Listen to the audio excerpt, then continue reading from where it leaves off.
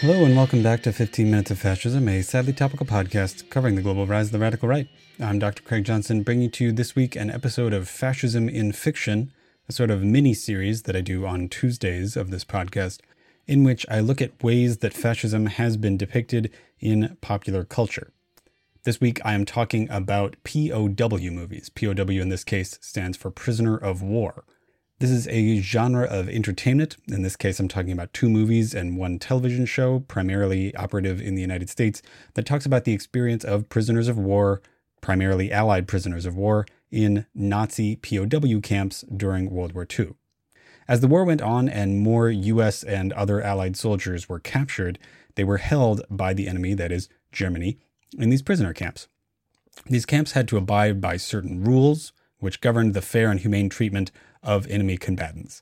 These rules were codified in the Geneva Convention of 1929. The current Geneva Convention was written after World War II, but so this is a different but related convention, signed in Geneva, Switzerland in 1929. According to the Geneva Convention that was operative during World War II, prisoners had the right to, quote, honor and respect. Female prisoners had the right to be treated fairly and differently with regard to their sex and gender. Primarily, this dealt with not being subject to sexual violence or exploitation or forced voyeurism by male guards, although the policing of that was extremely difficult. All prisoners of the same category, that is, their rank or their racial category, if this was a German prison, had to be treated in the same way. This meant that officers got different treatment and enlisted men got different treatment in prisons. Medical facilities had to be provided to prisoners. They had to take measures to prevent pandemic diseases within prisons. Prisoners had to be granted the ability to have some sort of mental and physical diversion. They had to be able to practice their religions. They also had responsibilities vis-a-vis their captor. Specifically, they could be forced to work, but that work could not be related to the actual waging of war. So they couldn't be forced to work in, for example, a munitions factory. But they could be forced to work, in a lumber mill or in a medicine factory or something like that, right? The work also had to be safe. So these are actually pretty extensive protections. And as it so happens, both the United States and Germany actually followed them relatively well. There are extremely famous examples of other belligerents in World War II not following these examples particularly well. One particularly obvious case is Japan, which was known for its extreme cruelty toward prisoners of war during World War II. So some of the conventions of the genre of a prisoner of war movie or television show is that it's centrally about escape. It's about escape and it's about stymieing the Germans. The Germans have to be depicted as villains who are ultimately capable of being fooled or manipulated. They have to be depicted as unfair, but not exactly as monsters, right? These aren't the Germans who are perpetrating the Holocaust, in fact, part of the convention of the genre is that the Holocaust isn't really mentioned at all, presumably assuming that the prisoners themselves don't really know about it and that the guards don't know about it either. Another convention of the genre is that there is an honor among the prisoners. Prisoners support each other, they work together, they're part of the same team. Additionally, they have a sort of bellicose honor with their captors. The Germans did in fact capture them and are holding them in relative safety, although not necessarily in a pretty good situation. The 3 movies and television shows that I'm going to be talking about are Stalag 17, The Great Escape, and finally Hogan's Heroes. I'm going to start out with Stalag 17. Stalag 17 is a 1953 movie which stars William Holden, who won the Oscar for Best Actor for the role. The movie is based on a Broadway play, and so it has a claustrophobic feel of a one-set show, which is appropriate for the movie, which is mostly about a single barrack in a prison, Stalag 17, Stalag meaning prison. It is written by actual POWs who actually appear in the film as sort of bit background parts. The plot of the movie concerns a supposed German plant, a spy, who is in the barrack. And the idea is that this spy informs the German guards on escape attempts, and more importantly, informs on information that the soldiers might share amongst themselves, what unit they belong to, where they come from, where they're going, etc., etc. The movie's tone is alternately lighthearted and extremely serious. Lightheartedness comes from there are 2 sort of resident jokesters in the barrack who get up to little shenanigans that take up, maybe a quarter of the movie and are just kind of fun little hijinks. The serious bits of the movie are their discussions of the experiences of the prisoners, not having really adequate food, not getting good sleep, just being prisoners. There's also one character who is depicted as a shell-shocked soldier who was once extremely intelligent and personable, but can no longer talk or read or engage socially because of his experiences in the war. The movie is about how the prisoners conspire to help a lieutenant escape from this prison. This lieutenant is accused by the Germans of sabotage. And eventually, William Holden helps him escape from the prison camp. They win. The guards are led in this movie by a German. This German is played by Otto Preminger, who is generally known for his directing, not for being an actor. Otto Preminger's character is depicted as the camp commander. He's stuck up. He's a sort of discarded member of the German army. He's looking to make a name for himself. He is a little bit pitiable and silly in his own way. He's exacting, he won't get his boots muddy. He puts on his boots just to talk on the phone, that kind of thing.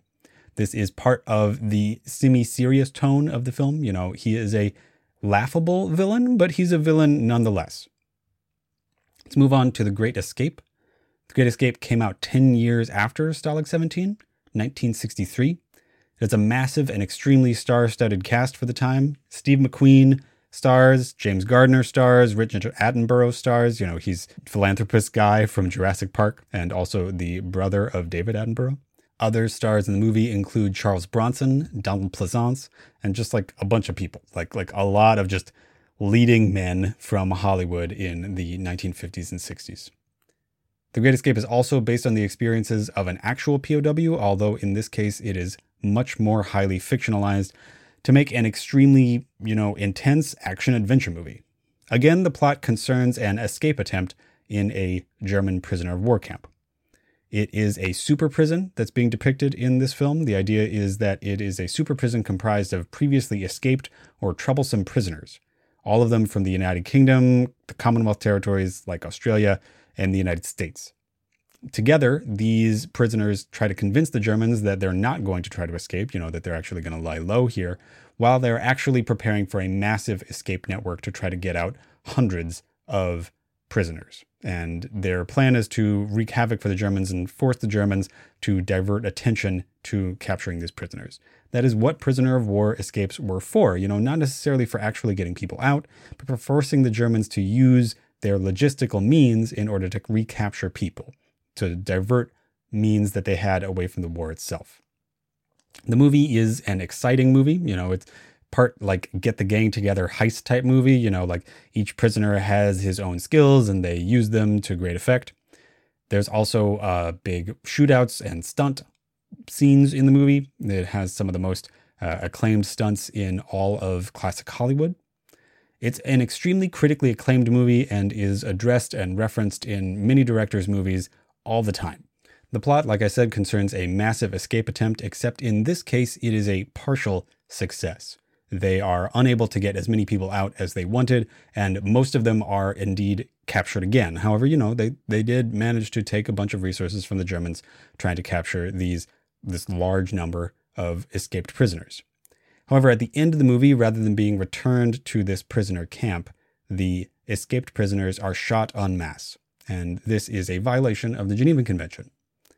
The Nazis depicted in this film are a little bit more ruthless than in Stalag 17. The Nazis in that movie are played a little bit more for laughs.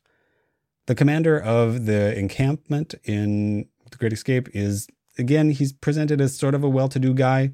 He sees that running this camp is a little bit beneath him, but he's also shown as being rueful and even a little bit sympathetic when he delivers the news to the commanding officer of the Allied prisoners that they have been shot, that his compatriots, that the escaped prisoners had been shot. The Nazi commander agrees, implicitly with the Allies that this is the wrong thing to do. And this is an interesting bit of sympathy given to an otherwise entirely unsympathetic character.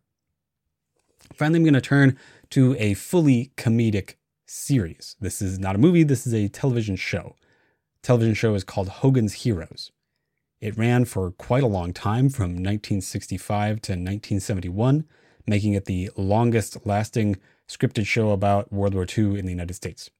It's a sitcom that is set in a prisoner of war camp. The ranking officer of the Allies is a colonel named Hogan, and he runs a spec ops team comprised of Allied soldiers from this German camp. The idea is that they don't try to escape, but rather that they use their position in this camp to relay information and to help other people who are fighting against the Germans. For example, dissenting Nazis, spies who work for the Allies, the French and German resistance, etc. Like any good sitcom, this is a show in which nothing ever really changes. The main characters do not try to escape, right? It's a sitcom. They can't just leave the setting of the show. They never do anything to disrupt the order within the camp. They never do anything that really upends the order of the world in which the show is set, right? Like I said, it follows all the same genre conventions of any sitcom that you could drop in one episode to the next and not need to have learned anything at all about what had happened, other than that they're in a prisoner of war camp. The Allied soldiers are set against a villain, a guy named Colonel Klink. He is a sort of effeminate and silly Nazi. This is a comedy show, right? And so he's a villain, but he is not depicted as a monster. He's not really depicted as a full evil Nazi. Incidentally, Colonel Klink was played by a Jewish American actor. His name is Werner Klemperer. He himself had fled Nazi Germany as a child and only agreed to participate in the television show playing a Nazi on the condition that Hogan always won and that Colonel Klink was never depicted sympathetically and was never presented as part of the solution to any problem. Indeed, all the German mains in the show, there are a couple, guards and people who work with Colonel Klink, all the German mains were indeed acted by Jewish American actors. Like I said, this show follows all the conventions of a sitcom. It has some serious, clear rules. The Nazis always lose, the prisoners always win. The Nazis are idiots, and the prisoners deftly manipulate them, while working with a more serious outside world.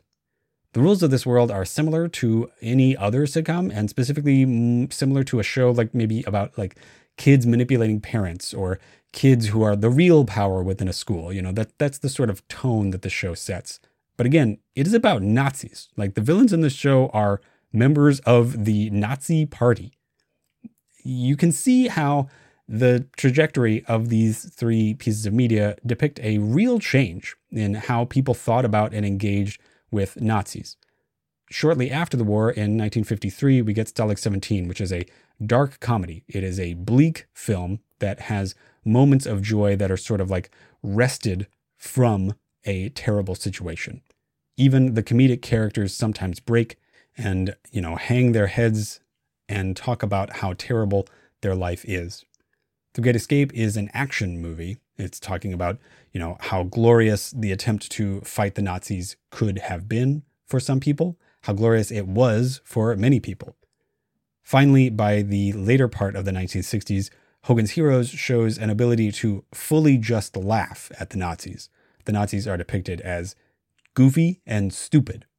Now, these three films show a way of talking about the war and dealing with the Nazis as both evil and ruthless, and also worthy of derision, without facing the worst of their crimes. This is a continued focus on the military aspects of the Nazi world, with the exception of The Great Escape, which has a couple scenes in sort of regular German town life. It shows people going to cafes and going to stores and riding buses and things like that. It acknowledges that for many Germans, regular life was going on up until the very, very end of the war. These movies also all depict an honorable fight against the Germans in the context of war, and they are also a means to ridicule the Germans. As the war fades into the memory, the Nazis can become a literal punchline, as opposed to being something that needs to be dealt with on a more serious level. All right, that was 15 Minutes of Fascism, a sadly topical podcast covering the global rise of the radical right. I'm Dr. Craig Johnson, thanking Sleepy Kitty Arts and Sleepy Kitty Music for our intro, outro, and graphics. If you enjoyed the podcast, please like, share, and subscribe. Please leave a review on whatever it is you're listening to this on. If you really like the podcast, check out my Patreon at patreon.com/15 Minutes of Fascism. That's 15 Minutes of Fascism, spelled out in all one word. That's also where you can reach me on Gmail at 15minutesofascism@gmail.com. I'm also on Twitter at Hist of the Right, that's HIST of the Right, and Fascism15. All right, thank you very much, and I will talk to you next week.